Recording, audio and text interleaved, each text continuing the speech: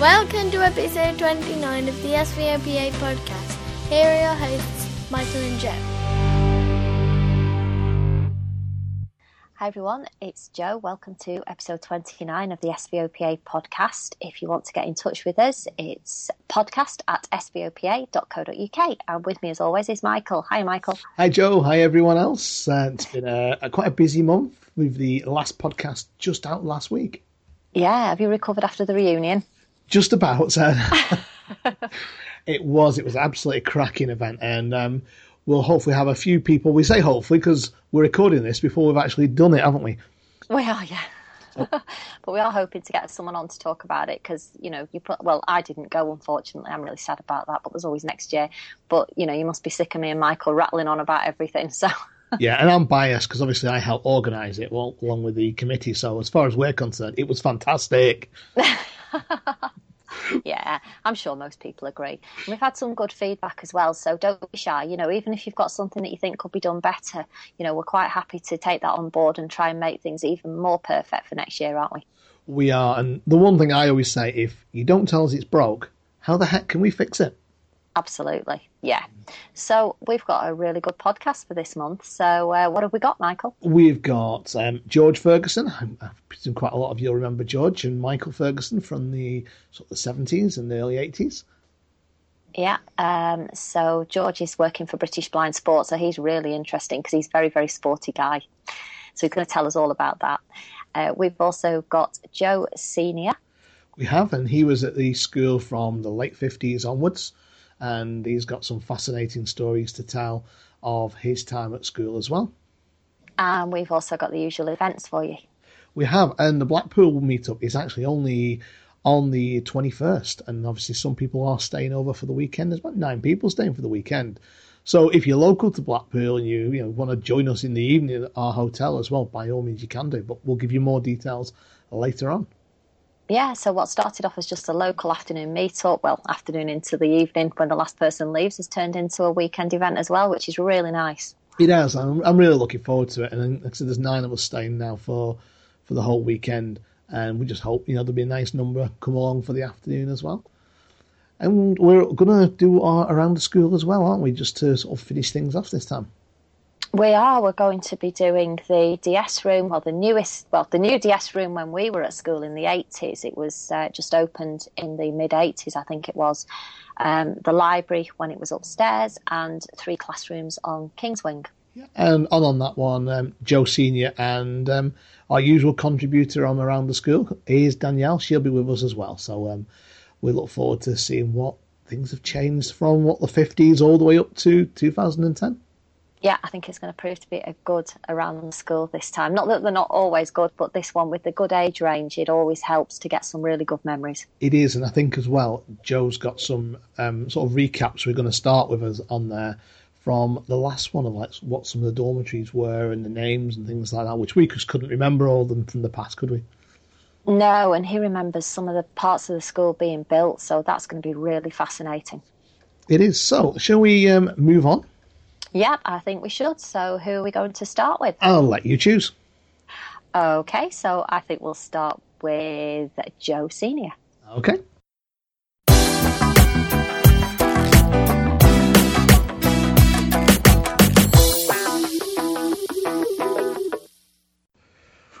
Right, well, I'd like to introduce you to Joe Senior, who is quite a while since Joe left. So, hi, Joe, you okay?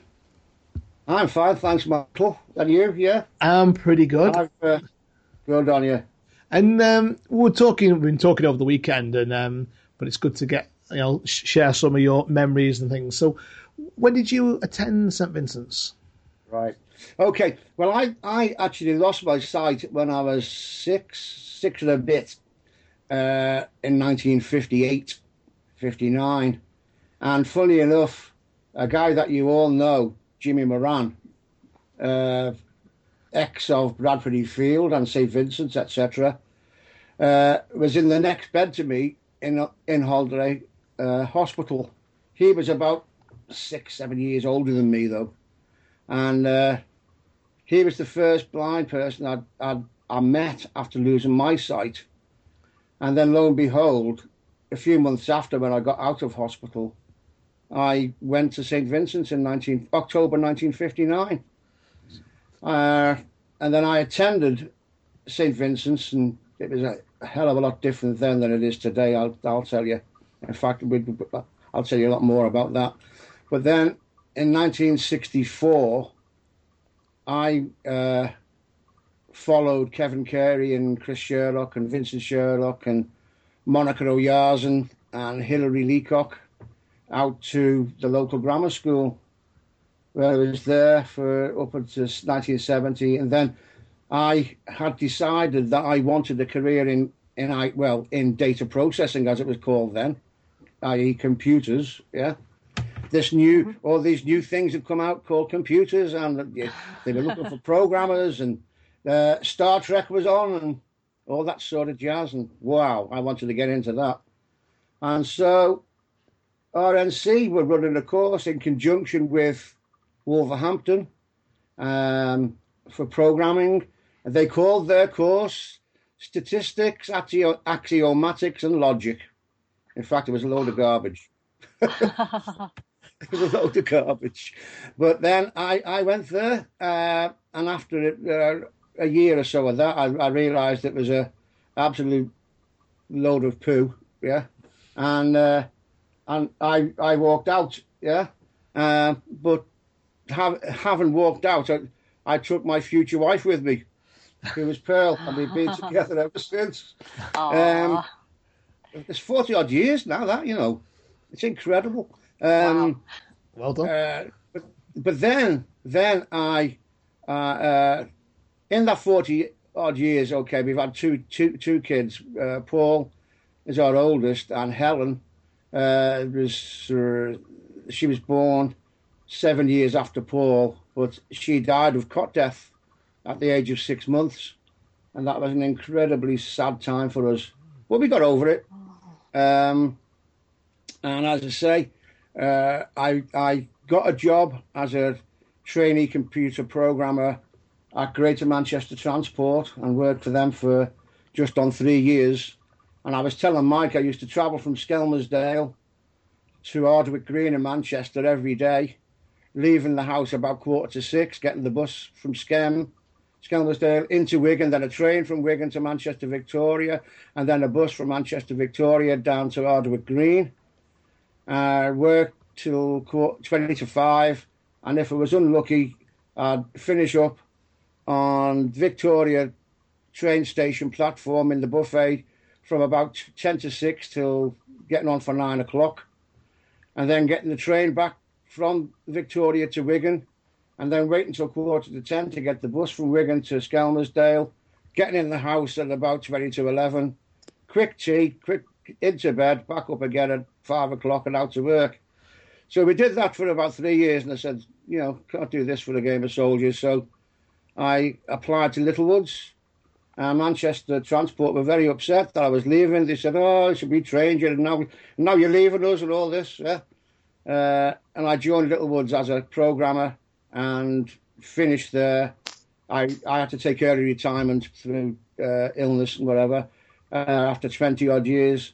And in that time, I went from programmer right up to departmental manager, and saw the world, did all sorts of stuff, represented the UK and Ireland on all sorts of task force in Europe, gave lectures in conferences all around the world on my chosen speciality, which was computer performance.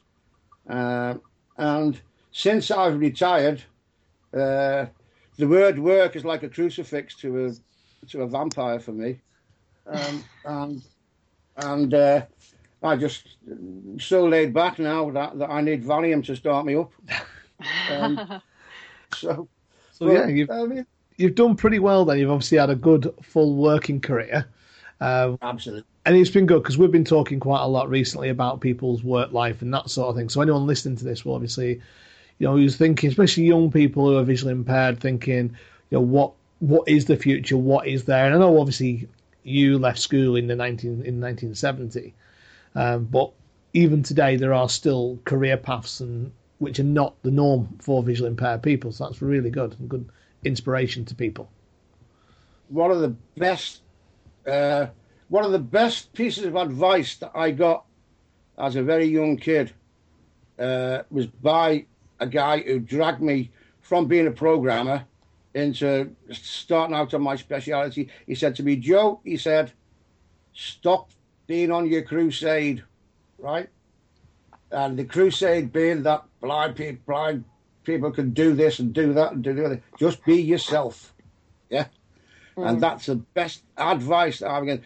And I'll tell you something else. One of the other things, what I admire about today's approach is that for once, St. Vincent's in Dr. John Patterson have got a principal who's putting the child first before the disability. It's so important, I'll tell you, because I mean, everybody talks about blind children, blind this, blind that, instead of turning around and saying children who have got a sight problem, because they're all children. Exactly, Yeah. children That's first. so true. Yeah, absolutely, and it is a refreshing change to see Dr. John Patterson's approach. It is brilliant. Well, I was going to say, in my opinion, the person who started the great revolution in blind welfare and blind education, and if I had my way, I'd make her a saint today, and that is Sister Clare. She was, to me, she is the best nun that ever there was in St. Vincent, in my opinion. So, Joe, what we'll do is we'll take it back to school, and if you want to tell us a bit like what you enjoyed, what you didn't, if you were a good boy or not, and and you started obviously in October '59, didn't you? Yeah, I started in October '59 in Sister Mary's Infants, and by the way, the infant wing wasn't even built then. We had a sort of infants dormitory attached to the junior girls. Up on the main corridor. But around about 1960, I'd say the number of pupils in the school was about 121 then. At that time, there was no gym. There was no science. The King's Wing had just been built, but there was nothing at the end. There was no craft room or science room or anything like that. The Queen's Wing hadn't been built. The swimming pool hadn't been built. Quite a lot hadn't been built actually.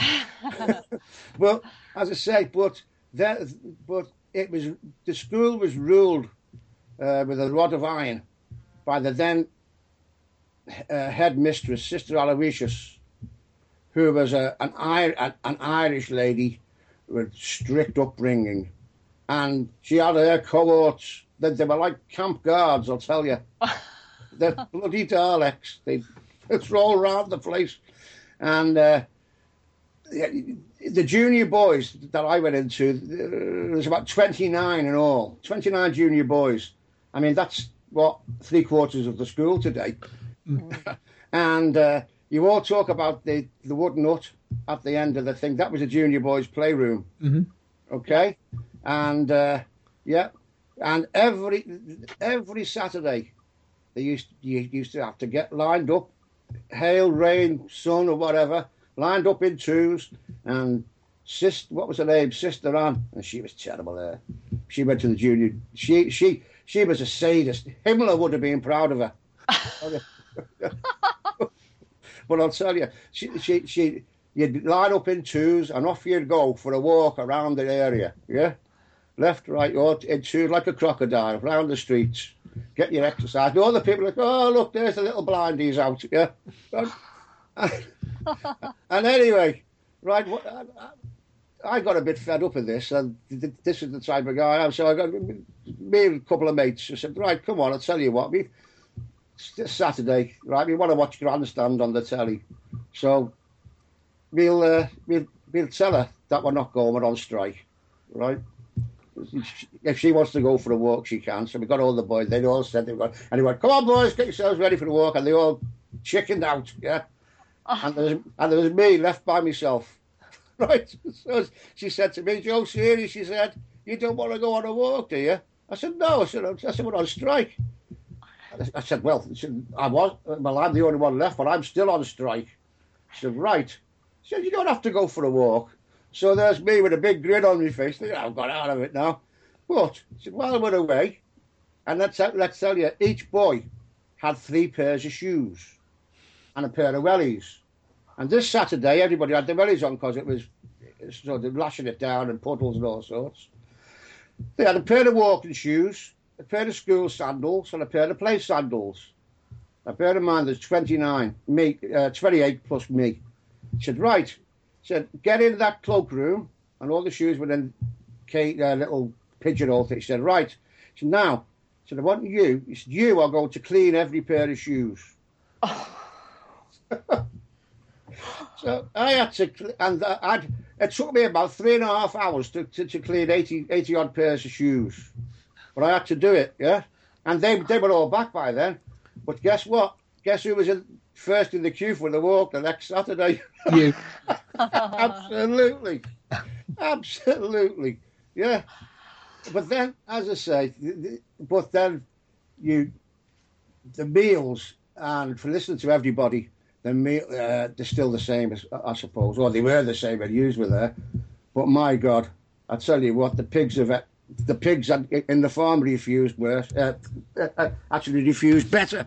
The food was absolutely atrocious. I tell you what, you wouldn't get fat in St. Vincent's. And Tuesday, Thursdays, I hated it because bacon and dip bread for breakfast. My God Almighty. Yeah, it was the spawn of the devil, if ever it was. And I'll tell you what, they come and she's Joe Senior, and I wouldn't eat it. And you know what? For several months, I used to get that brought back to me for my dinner. Oh. And I would not eat it. And another thing that they used to bring was, I since learned it was beef, but we used to call it flat meat. And it was cut. It used to be covered with full of fat and grizzle. And this nun, and it was bloody awful. Honestly, it was vile. And this nun, Josie, I wouldn't eat it because it made me sick. And anyway, this day she forced it down my mouth, literally, right? Next thing I went all over the table. she never tried it again. Oh. My God. So you're quite a strong character at school, really, weren't you? I tell you what, nobody would get... That very true I was, yeah. Well, then, you see, that was the time. I mean, nobody would... It was... You always got visitors, and after a while, you were made to feel like you were a shower of monkeys in the zoo. You know, with all these visitors coming... I don't know what you felt like in St. Vincent's, but they were always coming round, and you were asked to do this and do that. And you say, oh, what do you want me to do? Balance a ball on my nose or what? Yeah. True, because if you were good at something, it was like, come and sing for these visitors or come and play for these. But even in our days, it was that, wasn't it, John? Yeah, it was. Yeah. Now, some people love that, you know, Michael and Joe. I know one person, he loved everything, yeah. And I think you know him as well. But, I mean, I got into trouble one time, just before I went to Cardinal Allen, actually. And they all brought all the governors, and the new gym had been built for about 2 years, yeah? And they wanted us to put a display on for all these visitors and governors of the school and whatever. So I said, oh, you want a display? Right. So I go on the ropes, right? So I got on those ropes, and I went up and down those ropes like a bloody chimpanzee. Up and down, upside down, walking along with my feet on the ceiling and everything. And then halfway down, I jumped off, landed on my feet, scratched my bum, and went, thank you. Sister Eloise has got me in her office. What do you think you were doing? I said, well, he wanted me to show what I could do on the ropes. But one of the other things, I mean, I was pretty good at sports like that. I'm not now. I'm a lazy soul now, yeah. But one of my fortes at school was the trampoline. And it was funny, actually. It nearly brought a tear to my eyes. But I hadn't seen Joe Lampton, you know, from 1969 until 1996. And I'd had one of the pupils in for work experience with me. And Joe had come to pick him up from outside the JM Centre in town where I worked, and he came down and he threw his arms around me and he says, "There you are, trampoline Dan." Yeah. Well, that was funny because everybody knew I was good at the trampoline. One of the talk of the school was the fact that I'd been in all national press and whatever, and I got this letter, and it was from the owner of a circus, and he wanted me to go and do a clown act on the trampoline with a pygmy. I mean, thank God we're more politically correct today, but it was a black dwarf and me on the trampoline. Sister Claire was most indignant. She got hold of the letter, she went and ripped it into shreds. How dare they? So, on the whole, would you say you enjoyed your time there? Obviously, I know the times you obviously didn't like, but on the whole, you think you did well from St. Vincent's? I didn't enjoy when I was a St. Vincent's pupil, but when I went out to Cardinal Allen, I enjoyed that more because I was able to be. I felt sorry for the kids that were stuck in St. Vincent's, quite honest, because they never got to see the real world, and that's one. I mean, there's many things which I think have gone wrong with the way that people are going into mainstream education. I really do think that they've cocked that up a bit. But one of the things that I do think is good is that they do introduce you to the real world when you're kids. If you're left to be a kid in school and you haven't got a support worker around your neck all the time and whatever, because kids won't come and mix with you if you've got a support worker, because they see that support worker as a teacher. Mm. And it's wrong. But the pupils at St. Vincent's, they were locked away basically behind a bloody wall for 3/4 of the year. And half of them, when they went home, they had no friends and nothing. They didn't know what to do. So half of them most of them were stuck in their rooms and it was so sad. When I went out to Cardinal Allen, my academic education, I could have got anywhere. But my real value of going out to mainstream school was the socialising, was the mixing with my peers and feeling confident and being able to get on. Yeah? And I mean, before I'll just tell you a little story. One of the things, and you've got to be sharp.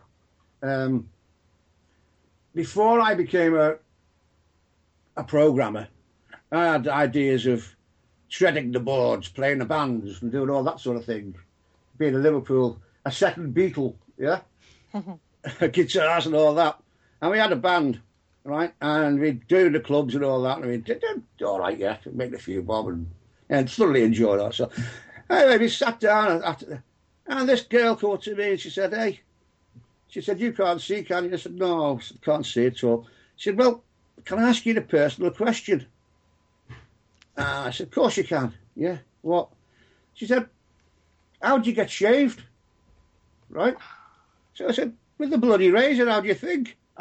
She said, "No," but she said, "How do you know where your face is?" Right? Now, if that had been me coming into the world for the first time, I wouldn't know what to say. So I thought, I've got a right one. I said, "Listen," I said, "haven't you heard?" I said, "We use braille mirrors." "Oh," she said, "I've always wondered." I said, "All right." And she went off satisfied. My mates were quite happy. But that's just an instant where you're able to cope with things, anything that's thrown at you. And no doubt you two have had things that since you've left school or even as kids that were thrown at you, yeah? We have. Oh, yeah, definitely. Sure. Yeah. But honestly, half the kids in St. Vincent back in the 60s, they didn't know what to do. Yeah. They became institutionalised. And it's sad. But thank God they had somebody like Sister Claire who saw what was happening and started that to change that school. Now, I happened to go. I can't even remember why I went back in 1977. It was just before I joined Littlewoods, and I honestly can't remember why I went back. But even back in 77, the change in the school from the 7 years that I'd left was incredible. It really was, yeah. And thank God for Sister Claire. But I mean, for example, the girls were at the top end of the school and the boys at the bottom, and never the twain should meet. Yeah, you couldn't. Yeah, and it's just one of those things. That's what it was. The nuns, they crept around. I was telling Michael, Joe, listen to this. People might have wondered why there were so many windows in the corridors and all this. And I'm sure that when the architects were designing the various wings and whatever, they made it so that you could see from one wing into another, so that the nuns, as they're walking down the corridor, could check what was going on. And that's true. but like I say, you know, I mean, for things that I got up to, I mean, would make their hair curl if they knew. I mean, I was telling Michael, I actually had a key for the school towards the end of my time there, because I joined what was called the YCS, the Young Catholic Students. It was an outside organisation, and they met in Egberth, which is about 6-7 miles away from the school, yeah, on a Friday night. And the meeting used to go on till about 10 o'clock, 10:30. And the school used to lock up at 10:30. So they gave me a key. Hey, right? Say no more. So I mean, I used to roll in about 11:30 or whatever. We used to go down to the Bow and Arrow, the pub, have a few pints, by Miss O'Dwyer, who was on reception. She was an old Irish woman. She was on reception. We used to bring her a couple of bottles of Guinness back. Yeah, Miss O'Dwyer. Don't tell anybody we brought them back for you. Well, that was beautiful. They were good times. But the first 5 years in St. Vincent's, I hated it. I really did. But I hope that's given you a sort of little flavour. It has, because, I mean, to be honest, we've not had that many people on so far, really, from your sort of era. So I really appreciate, the time you've spent with us, talking to us and giving us a bit of an insight. It's been eye-opening, hasn't it, Joe? Yeah, and the honesty as well, because we've always said it doesn't matter whether you liked the school or not, because this is impartial. This is the Old Pupils Association, right. And if you didn't like it, don't be ashamed to say so. It's nice to hear your honesty. Why not email us at podcast@svopa.co.uk. Hi, it's Michael again. I just wanted to thank everyone who was involved in the reunion. We're not going to do a big reunion articles on this podcast, because what we want to do is get a few people who were there to sit around one of our roundtable discussions and go through a few things with it. However, I've been sent a really lovely report from Jenny Newman about her thoughts and about how she thought the day went, and she's also added some thank yous as well at the end. And so, I really appreciate that for what you put in for us, Jenny. That's really good. And also, I just want to say a special thank you to everyone who was involved on the day at the reunion, be that in a little bit behind the scenes or on a major role. I'm not going to go through everyone on the podcast, because I know me, I will miss someone out who's really important. So I just want to say, from me and from all of the committee, a real great big thank you. Just to let you know as well, your committee for 2014-15 is myself, Michael Allen, as chair, Gemma O'Connor as the secretary, Joe Fishwick as member secretary, Debbie Cullen as the treasurer, and our ordinary members, as we call them, who are vital in the everyday running as well, do such a great job, is Lauren Wigglesworth, Jane Redfern-Gray, Kathy Rose, Danielle Amalia Thomas, and Georgie Hamari. So well done to everyone for getting a part on the committee for this year. We're sorry for anyone who did attempt to get on. Unfortunately, we do only have 4 officers and 5 members. But don't forget there's next year. And what we do say is we really appreciate all the help anyone can give throughout the year. So even if you're not on the committee, we really look forward to working with you and your help throughout the year as well. Anyway, I'm going to hand over to Jenny. Thanks. Hi SVOPA, it's Jenny Newman here. I just want to give my thoughts and opinions about the school reunion and perhaps a few thank yous as well. Right. 11 o'clock we arrived at school. That's myself, my dad and my sister. And got through the front hall. And then we were greeted by Dr. John Patterson, who, for some of you who don't know, he's the new principal of St. Vincent's. Obviously, I've never met him, but I have heard of him. I went down to the school hall, assembly hall, and it was really weird walking through all them school corridors, knowing that the last time I was there was on the last day of term when I left. Yeah, so, yeah, it was all a bit weird, really. When we got to the school assembly hall, we were met by a few people, actually. I met a couple of people. I met John Hale, Nicole Corley, Mrs. Paula Beach as well from Food Tech. Yeah, it was nice to see them again. Then we sat down, had a drink, I had a fruit shoot. And then after that, we went up to the front hall again, back to the front hall. And then I was met by Wendy Smith, and again, John Hale came up to us as well. Then also Sue and Marie were there as well. It was nice to see them again. Yeah, so after that we got our wristbands on and signed ourselves in. And then we went to the dining room, sat down, had a drink. For cold drinks, there were orange juice or pineapple juice. And then hot drinks, obviously the tea and coffee selection. Then we had our lunch, light lunch, which was soup and sandwiches. It felt like, when have you ever experienced going into a restaurant? It was a bit like that, in the dining room. I sat there and Sue Marie were handing out drinks and bowls of soup and sandwiches and bread rolls. It really did seem like we were in a restaurant. So anyway, after that, we went to the chapel, recorded an SVOPA podcast.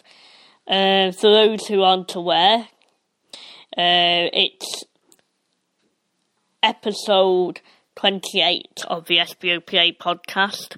That's the one we recorded. That's the one, in case you don't know, that's the one that's got the uke box on it. So yeah, take a listen. If you got time, to take a listen. Yeah, and then after that, the ATM. So that was good. And then after that, went back to the dining room. By the way, while we were having lunch, people were selling raffle tickets. So bought one. I bought a couple, actually. Also, by the way, forgot to mention, I met up with Holly Mitchell and Joe Robinson. Nice to see them again. Yeah, back in the dining room after the ATM. That's what I was talking about. We sat down, had a drink. The raffle was announced. I met up with Mrs. Armstrong, and in the dining room during lunch I met up with Mrs. Hoey as well. And that was nice to see them again. And also Sue Clamp said hello. And then Josie Lynch said hello. And after that, we went on a tour of the school with Joe Lampton. I couldn't believe, let me tell you this now, I couldn't believe some of the history of the school.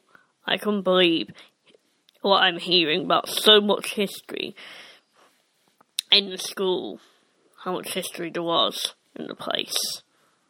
Wow. That was so amazing. After we had our tour, we went back to the dining room for a bit. We went outside after that. And then 7 o'clock we had a buffet. Just, wow. Let me tell you something.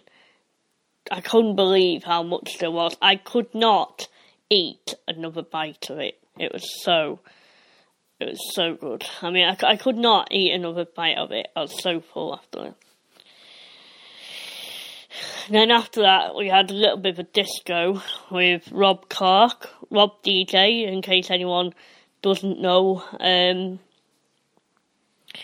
then we had a quiz, which I think was read out by Gemma O'Connor, who read the questions out for us. So that was nice. And we had a few drinks and that. And then we had a little bit of a dance, everything, so that was good. Went home about 9:30. Yeah, and that was our day completed. I would like to thank Michael Allen and Joe Fishwick for organising the event. I know it must have been hard work organising the event for us, because it will take about a few months to sort of finalise plans with the school. Excuse me. And then I'd like to say thank you to the committee, who obviously helped. Sue and Marie for providing the food for us and looking after us and everything. Yeah, I'd just like to say thank you to Jukebox for their hard work in providing all the entertainment for us. Joe Lampton for giving the tour of the school. He explained everything. Most importantly, I'd like to thank Dr. John Patterson for, just generally welcoming people, being very welcoming and very pleasant, and, teaching us a lot and about what the school's been up to now and everything. So, yeah. So that's me. Jenny Newman, and I'll speak to you later. Bye.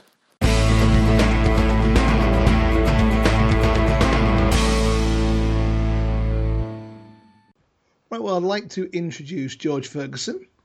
Some of the people will remember him from school, and we'll go on to his career and where people will know him from now as well. So, hi, George.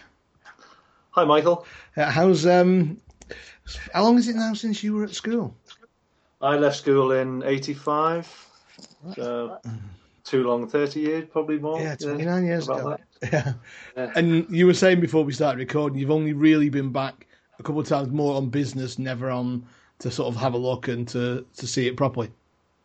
That's right, yeah. I've been back professionally with went one time with Everton Football Club to do some community work with the football, and also with Daisy UK to do some interactive stuff with some of the youngsters there as well. So never been back for leisure though.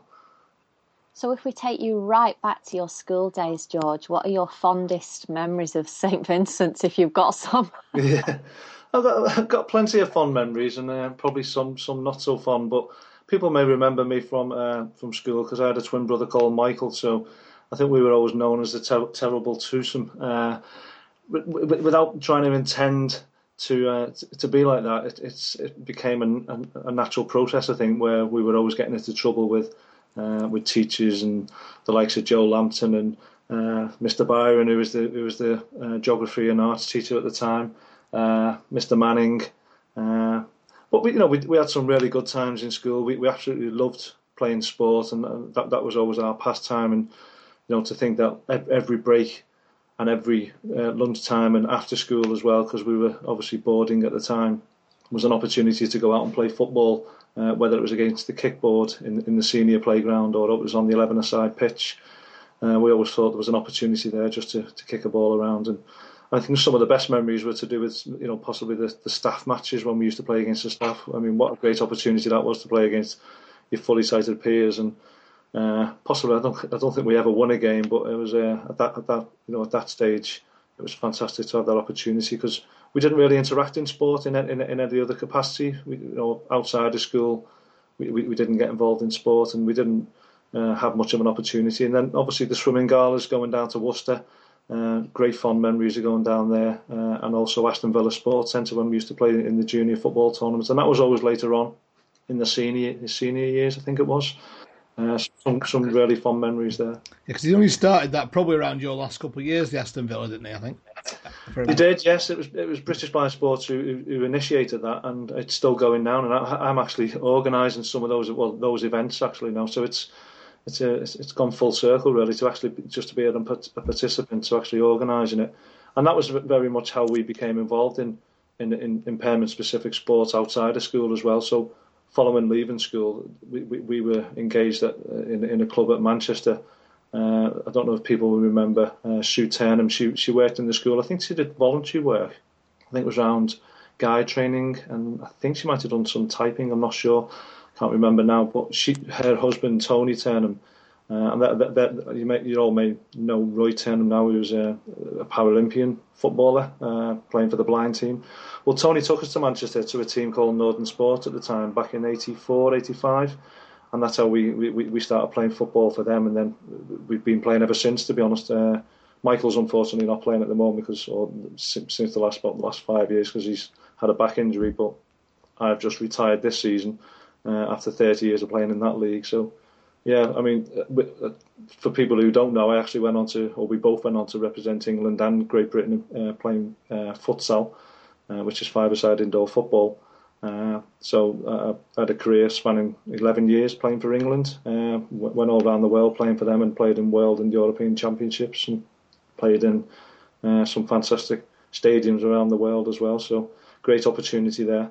Michael also went on to, he finished his football career a little bit earlier than me, and he went on to play England in the England cricket team as well. So a double whammy for Mike really, because the fact that he was forced to stop playing because of his back injury was hugely disappointing for him. So he's just a leisurely walker and cyclist now. So, and I'm just retired, so I'm getting around to that now as well. So, wow. So sport is a massive part of your life, really. It's yeah, most definitely. Always has been.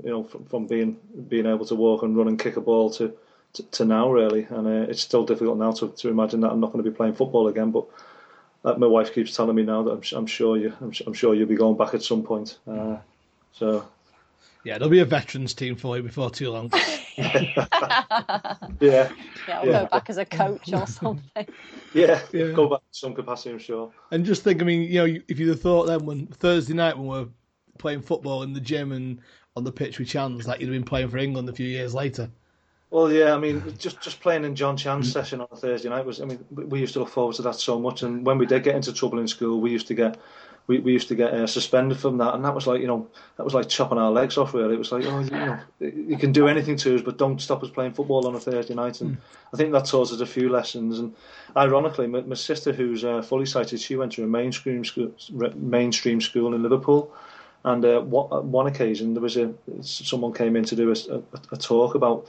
It was one of her teachers, I think it was, and they were talking about the fact that he goes on a Thursday night and takes these sessions for these visually impaired youngsters, and he was going on about these two kids who attend one of the sessions that he runs, And my sister said, "Oh, I know them two kids that you're talking about. They're my brothers." And it's ironic that he was actually talking about us. So yeah. So I mean, without John on a Thursday night, and he only came in and did that voluntary, and the fact that outsiders from the school were coming in to do that was absolutely fantastic. And I know the school's slightly changed its ethos now, and it's predominantly more.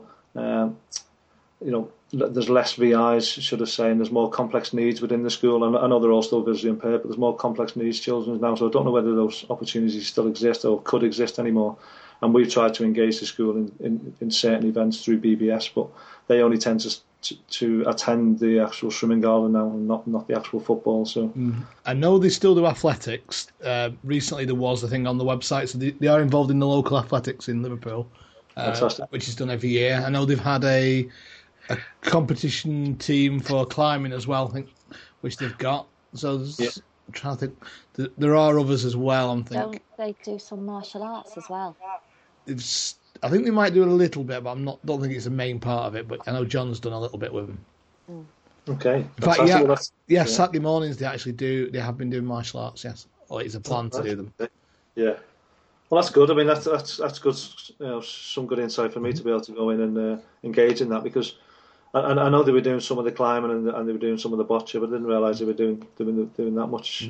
Because I know the boccia, I think, is every week. Saturday when I was in, they had the boccia on down in the gym.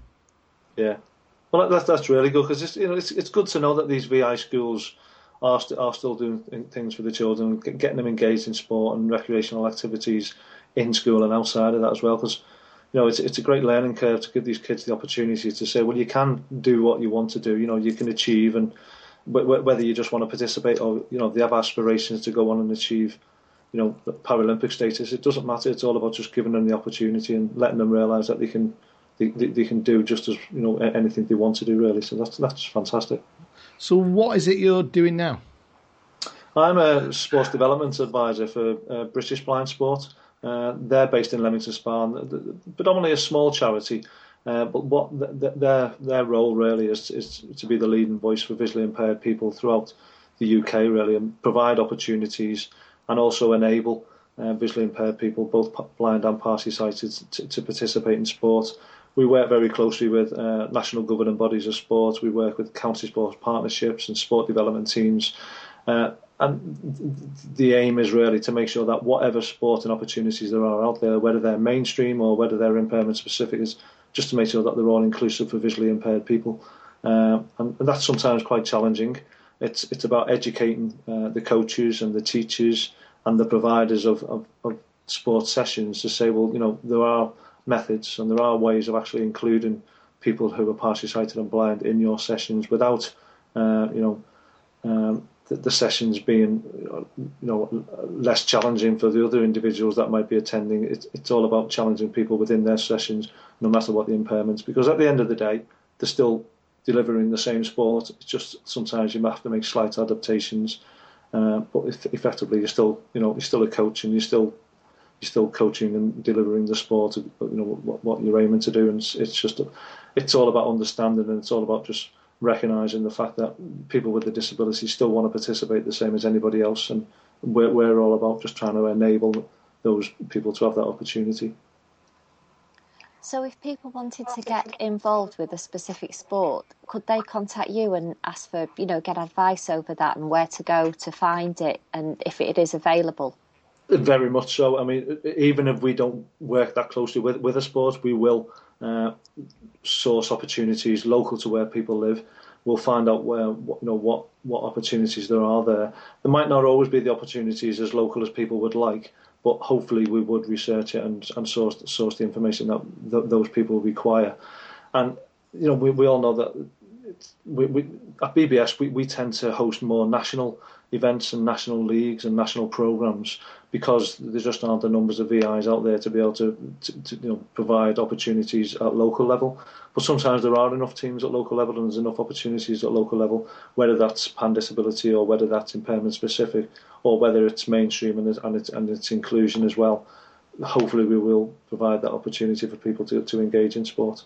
And is that age specific or is it any age? Can parents contact you for children or is it just for adults? Yeah, we cover the full spectrum really, from any age to any ability. So if it's all about just wanting to participate at local level, wanting to join a gym, wanting to get fit in a running session, wanting to join a club, wanting to get involved in impairment specific opportunities where there's just blind and party sighted people playing, depending on what their impairment is. It's all about us just being able to identify where those opportunities exist. And all people would need to do is just either drop us a line or drop us an email, and we'll work on their behalf then and try and get them involved at local level. What do you see, obviously, now for your future, and what's your plans for the upcoming years?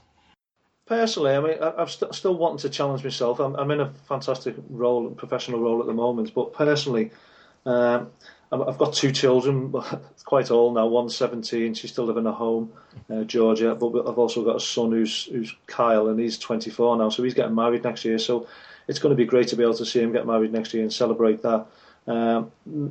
Personally, my wife has fully supported me in my career so far within, playing sport and playing for England and everything else. And to be able to do that while you've got young kids, and to have that opportunity and not negate that by having the support of your partner is fundamental, really, to being able to achieve your aspirations in life, really. So it'd be great if I can get involved in more coaching opportunities. Whether that I'm allowed to do that due to work is quite difficult at the moment, because I am quite stretched, and I wouldn't say it was a massively stressful job, but it does get stressful at times, and I do a lot of travelling around the country. So just having capacity. I do like to cycle quite a bit if I get the opportunity. Do a little bit of jogging and stuff like that. So personally, we've just moved into a house last May. Bought a house in Rain Hill, so we love where we live. So we just want to do a little bit of travelling maybe, and just explore the world a little bit more. Now the kids are getting older, and we can do that on our own. So yeah, no massive aspirations since outside of sport, really. Just relaxing. In my latter years now, I'm 44 years of age, so it's just taking it more easy, but trying to stay fit and just trying to enjoy life as much as possible, really. That's brilliant. So thanks for that, George. It's a real insight into what, you are just sport personified, really, aren't you? You and your brother, Michael. Yeah, most definitely. And I think a lot of people who remember you both from school will probably remember you being sporty. My kind of memory of you was, I think, running around the football pitch after prep at night, and we used to play things like Tig and things like that on the football pitch. Yeah, we did. Yeah. It was, we really did enjoy school. The memories are good. The memories of the people that we went to school with are really good as well. It'd be great to. We've never really gone back and gone to any reunions. I think we went to one possibly about 15 years ago, or something like that. If my memory serves me right, and we never really went back after that. So it'd be great to get back involved and see people and see how they're living their lives and how they're getting on. We do stay in touch with some people, like Lee Johnson and Sean Nikias, and a couple of others, but through Facebook. But that's not the same, really. It'd be great to get to meet them. And Dave Finnegan is another one who was another great guy to be, fond memories of being in school with those guys as well, and the Cilios, Paul and Chris Cilio as well. So some of the people we've kept in touch with through sport, and but the other people that we would be keen to possibly meet up with again. It'd be great to have an opportunity to do that. So hopefully we'll make sure that we come down next year and come to the main school reunion. Yeah, that'd be fantastic. There's names there that I've not heard for a long time, so that would be great. Yeah, there's a few more names as well. I think the likes of Alicia Hassel and Janet Mums and there's too many to remember now. Martin. I can't remember his second name now. I love that wasn't Ellesmere Port. There's just there was about 100 odd kids when we went to school. 140 odd kids. I think there's certainly not that many now. But I mean, trying to remember all them, and then trying to remember who was older: Zonks, Andrew Calavazidis, and all those type of people. Sarah Gallagher, Donna Healy, all those type of people. Una Healy.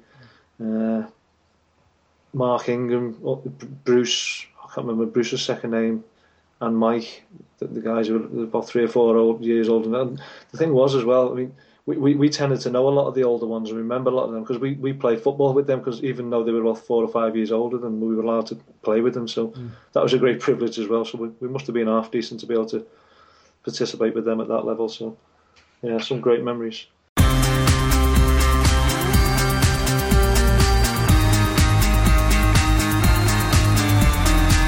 now, here are some events. Why not come and join us at one, or two, or all of them? Right, well, it's time to move on to our events, what are upcoming. So we've dead quick, we've got Blackpool coming up on the 21st of June. Yep, that's at the Liberties on the Square Hotel. There may still be availability to stay, but you need to contact Michael for more information on that one. Have you got a venue for the actual afternoon, Michael, or are you still looking for somewhere? At the moment, we're probably going to use the hotel, so do get in touch and keep an eye on Facebook, but we'll make sure people know. If we know you're coming, we'll make sure you know if we have changed the venue, because we're hoping to get a cheaper pub or something, but we're going to check the hotel a bit more. Yeah, but you don't have to stay over. There's about 9 staying for making a weekend of it. But the idea of it originally was to do one of the usual afternoon into the evening events. So, feel free to come along and just take part in the afternoon or, afternoon and evening. That's absolutely fine. It is, and it's going to be a good day. You're looking forward to it, aren't you, Danielle? Yeah, really looking forward to it. It'll be good because there's quite a few people you don't know who are coming as well, so it'll be nice to get to meet some of the new people.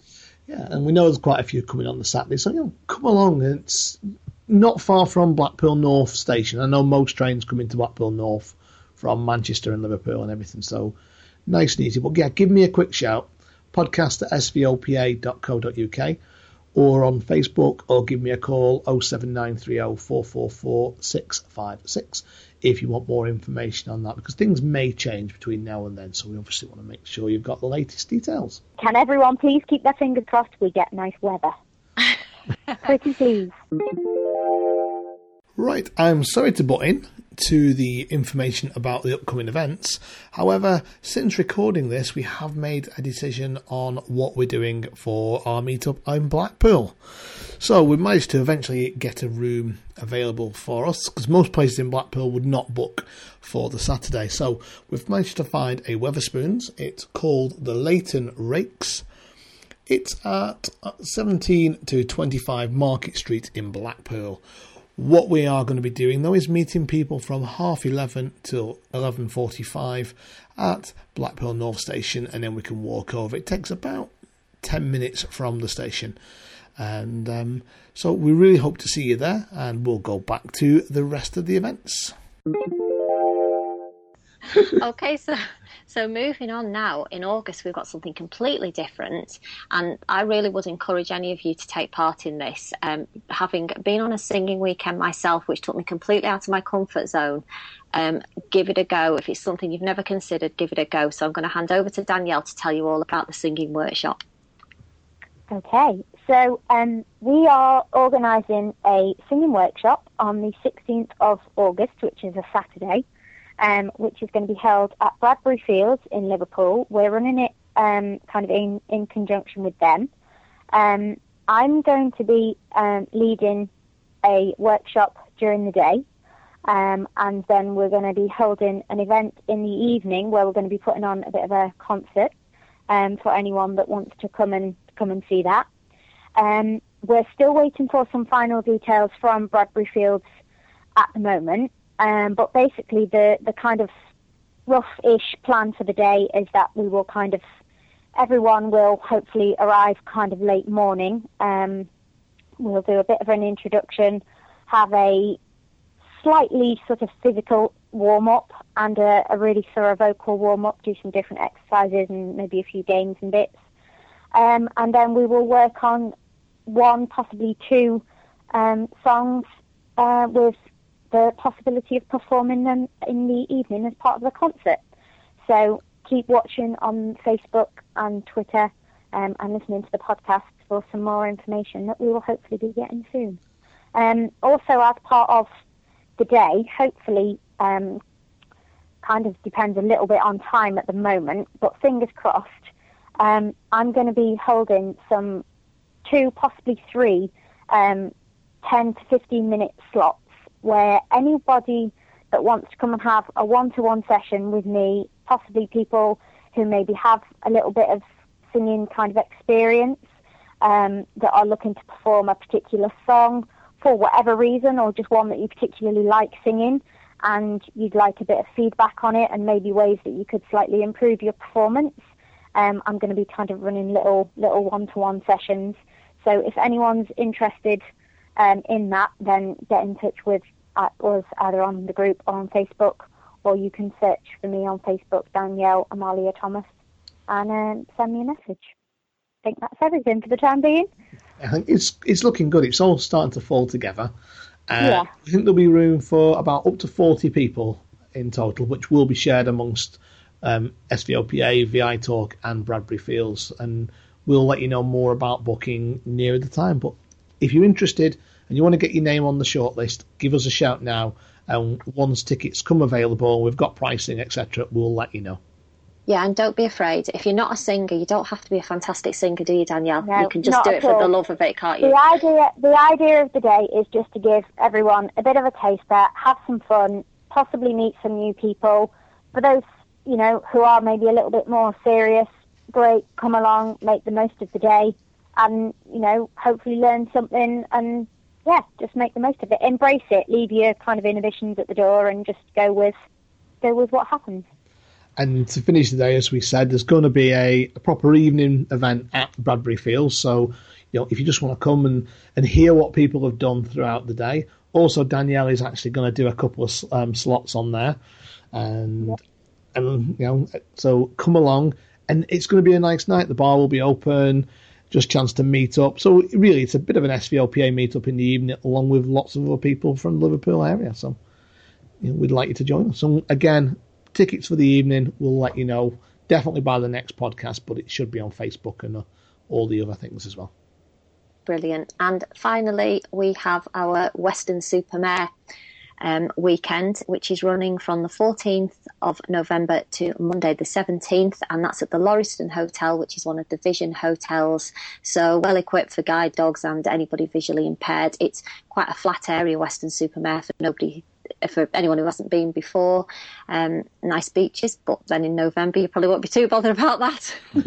That's true. We've had quite a few weekends there before in the past, so again, it's just such a nice area, really, and I'm looking forward to going back again, because it's 3 years since we were last there.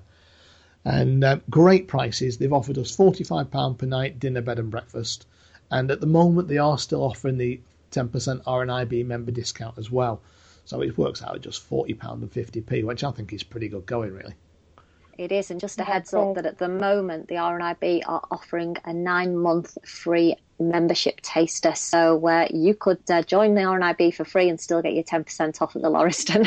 Do you remember the number to join the RNIB, the phone number? Yes, it is. Well, the RNIB helpline, and they will help you out, is 0303 123 9999. And I should know that as a Northwest rep for the RNIB, but I can never remember it. Well, you can give them the number for the Lauriston instead. I will. So if you want to book, call the Lauriston direct on 01934 620 758. If you quote SVOPA, there's already quite a few booked, so you won't be alone, so don't worry about that. And I'm coming down, Karen's coming down this time as well.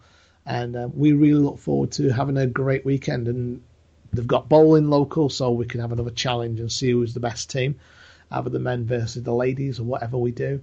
And it's just nice. It's a bit like Llandudno last year. There's a nice seafront and stuff. You can just go for a nice walk.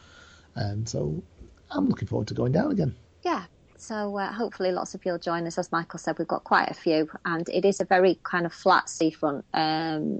Yeah, I know Teignmouth is hilly, but for those of you that came down for the Teignmouth break, I know a lot of people visit here. It's a bit like the promenade is as flat as Teignmouth, so it's a nice walk. And there's a great sea life centre for anybody who's into that kind of thing as well. And we've not actually got any other standard meetups planned. Keep an eye out for things, because we might do one in July, or we might just, because it's only 2 months between them, and we'll probably do something around September, October as well. So if there's something you're looking for, and we are looking at getting a meet up in York quite soon, so keep an eye out for things, and if there's something you fancy, give us a shout at podcast@svopa.co.uk.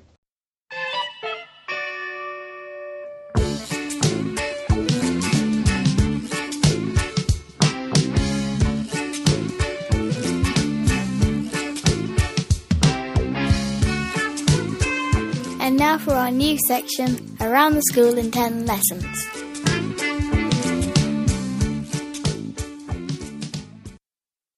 Okay, so welcome to episode 8 of Around the School in 10 Lessons. Sit down, get your books out, and we're ready to begin. We have Michael with us, of course.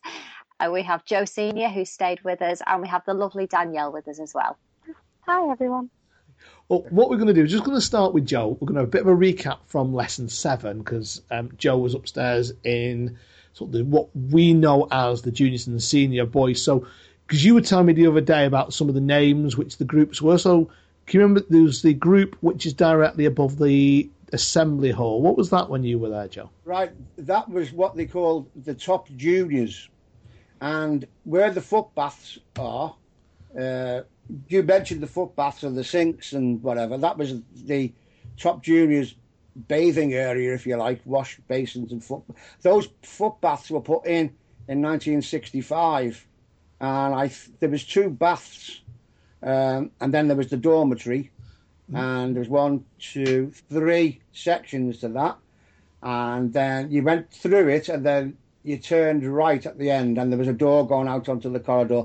Now that was called the Sacred Heart Dormitory. Okay. And then if you went further on, there was a nun's room, and then what used to be a dormitory at one time, but then when I was there, wasn't used. It used to be a playroom, and then that wasn't used. Yeah. Okay. And then if you come back, if you went through the double fire doors, which all those fire doors, incidentally, in the school, they were only put up about 1964, because before then they were open corridors. Oh, yeah. Right. Yeah. Wow. Absolutely. And when they were first put up, they were actually held back on hooks, so the doors were there but kept open. But then about 1967, the fire officer came and insisted that they always were to be kept closed. But anyway, so I digress. But okay, so you go through the double fire doors, walking down towards the chapel, and then on the left, the first door you came to, that was a dormitory for the older of the junior boys, if you like, and that was called St. Joseph's Dormitory.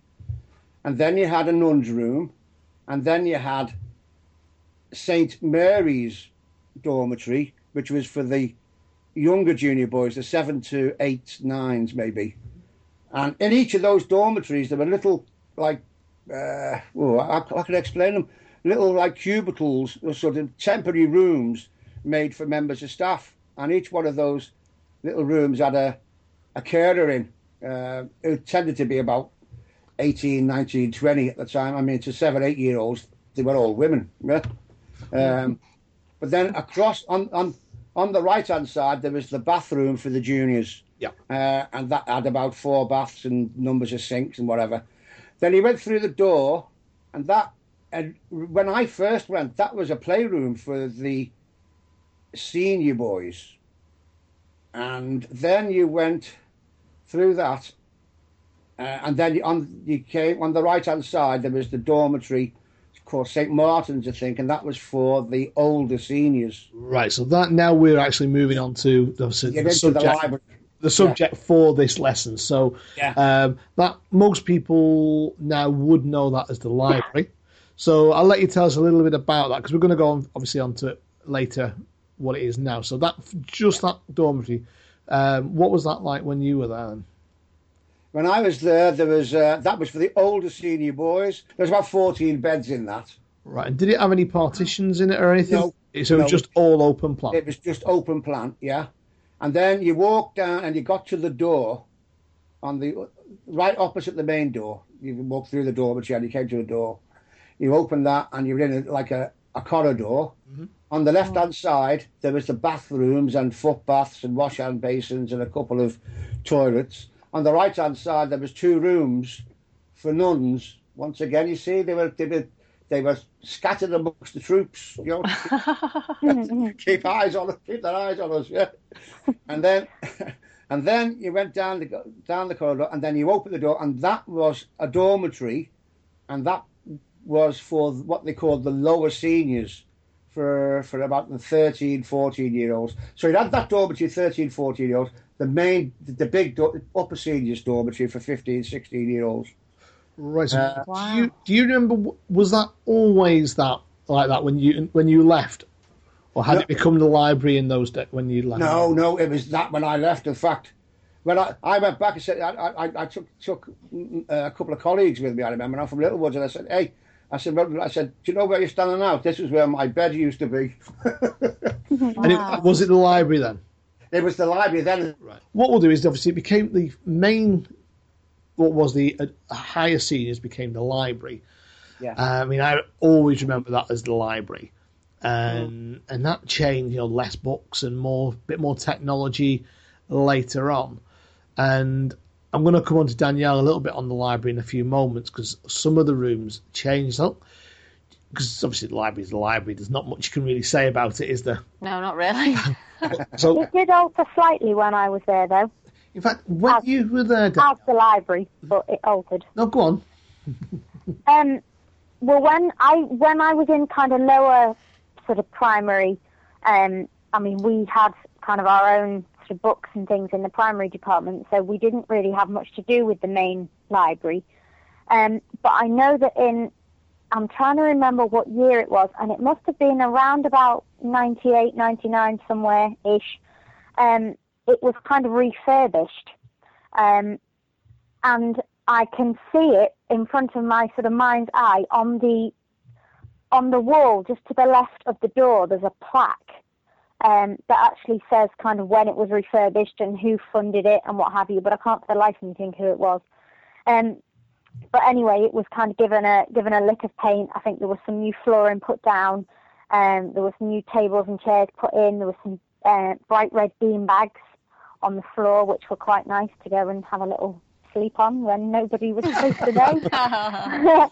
It was revising, honestly. And I think there was a lot of new shelving kind of got put in for sort of books and things as well. But yeah, I know that kind of when you went into the library, right down the centre of the room, it was like a lino kind of path that you could follow.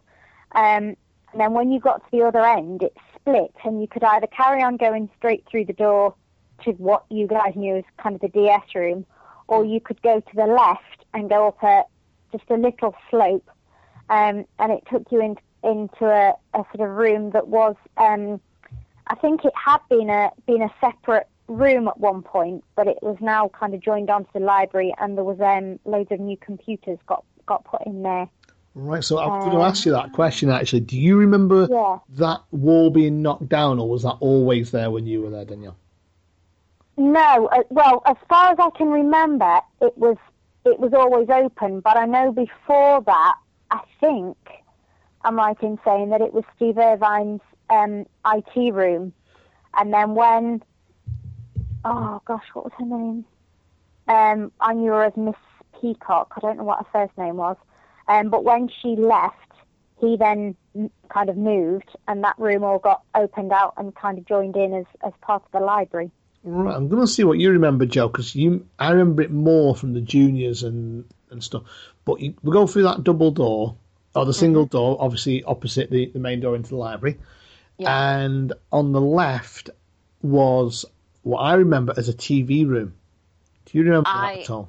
I know, I can't remember whether it was left or right, but there definitely was a TV room, because I can remember us having to troop up there to go and watch videos in those days about whatever they wanted us to watch. And there were those sort of, they were like, well, they weren't leather, I dare say, but like leatherette kind of chairs, no arms on them, but they'd be like rows of them. Yeah. And you'd sit on them to watch TV. And really, once we got that big TV we got in the hall, the big projection one, I don't know if you remember. We started using that a bit more. It was on the stage for a while, and it used to be in the junior girls. You know what is the conference room now for a while? Oh, I think that might have been after my time, was it? It was definitely when you were there, but oh, was it? Right. I just not come across it. No. Yeah, I can remember that. And then opposite, where we mentioned where the toilets and there was like bathrooms and things there.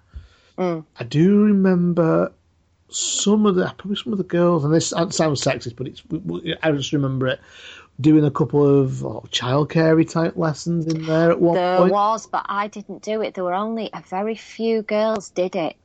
It wasn't done as a main lesson because I know the majority of us didn't do it. I didn't remember many doing it, but I just remember... No, it was Sister Mary Claire who taught it as well. I do remember that. What you're talking about, Michael, as the TV room, I think they were the nuns' rooms opposite the bathrooms. And that would have been, there was no windows or anything in there, were there? Correct. No, because it always, when you walked up that little corridor, it always struck you as really kind of gloomy and it just wasn't, I hated going up that corridor. The door was open. But I mean, I don't know if you've seen that room now, Joe, is now actually part of the library. That's right. And that's where the computers were. And now the library itself is no longer there. It's been moved down to the door opposite the King's Wing. You know, when you go up King's Wing, that is now the library. Did that move before you left or after you left, Danielle? It was just after. I think it was literally like maybe a year after, maybe not even that. I think it was probably the year after you left, yeah. So what we'll do then, we'll go into the DS room, because I think that's pretty much in that middle room, and I know we've covered that as a dormitory. Were you allowed to use the staircase in that room? Sorry? Were you allowed to use the staircase? In which room? In what's the DS room? Yeah, we were. Yes, we were, yeah. Because that was locked, that was completely out of bounds. Ah, right. Yeah, there's no interesting. for that. No, we could, because when we used to have DS, you used to wait at the bottom of the stairs and then you used to go up. I actually screwed the glass off the fire thing, where there was a key. Mm-hmm. Okay, and I got a key made, and put the original one back. Look, did you do DS in that room, Danielle? Because I know me and Joe did. Yeah, I'm just thinking, because it's just kind of going back slightly, but the corridor sort of between the library and the DS room on the right hand side, I remember there being a door on that side, and when you went through it, there was sort of immediately to your right, there was a door that was it took you into a tiny office, and I mean tiny, it was really, really small.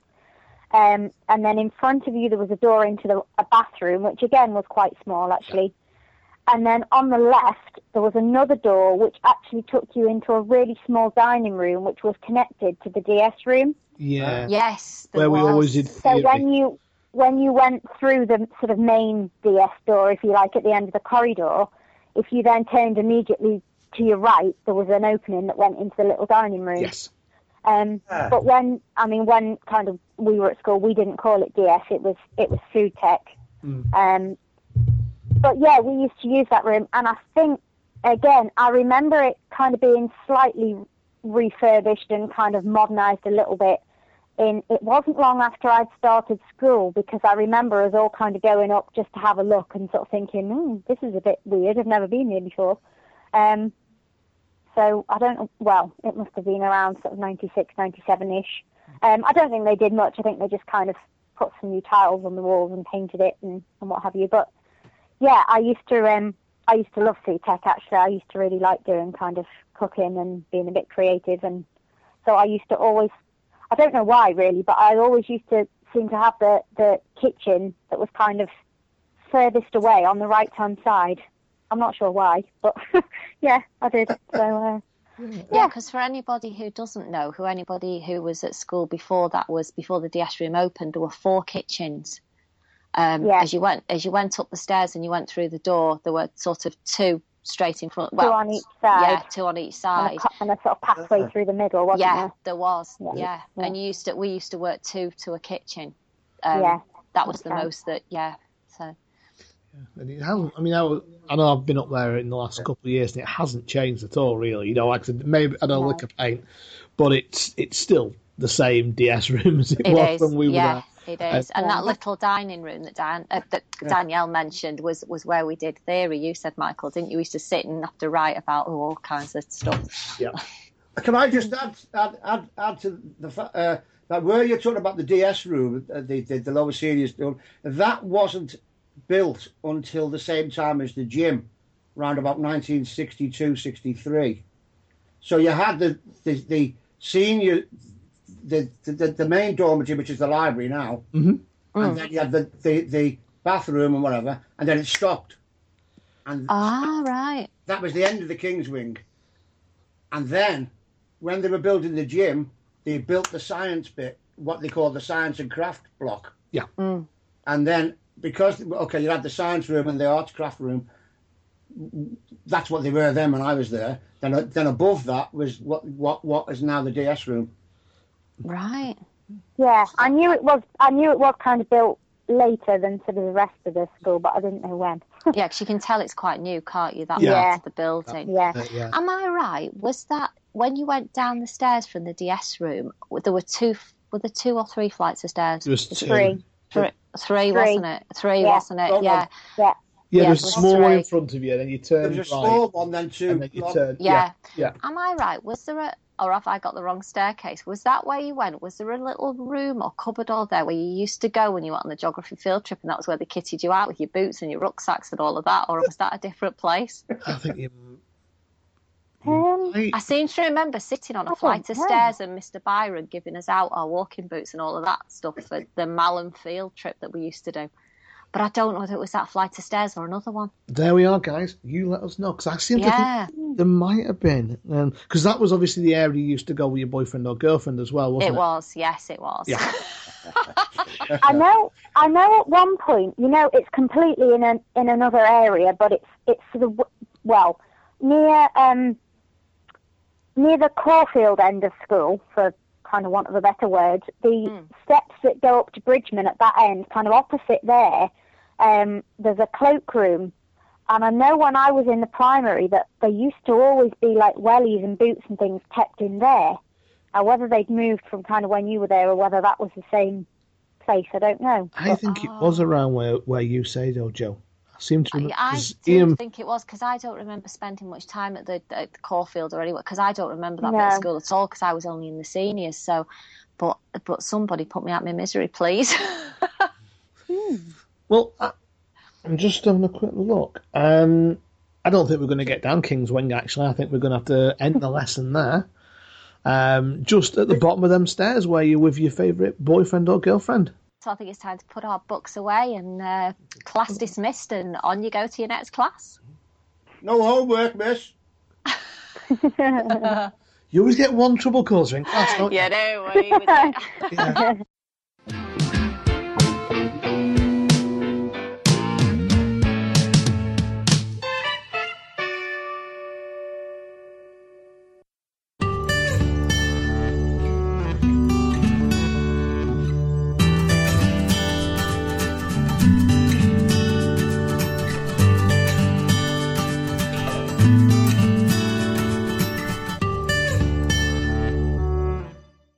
Right, well, I think that's about it for episode 29 of the SVOPA podcast. It's been great having you along. We've still got Danielle and Joe with us as well. Okay, so thanks to everybody who took part in the podcast this time. It's been brilliant, as always, to talk to new people and meet up with old friends, really. It has, like George Ferguson, we really appreciate you coming on. It was good to talk to you again after so many years.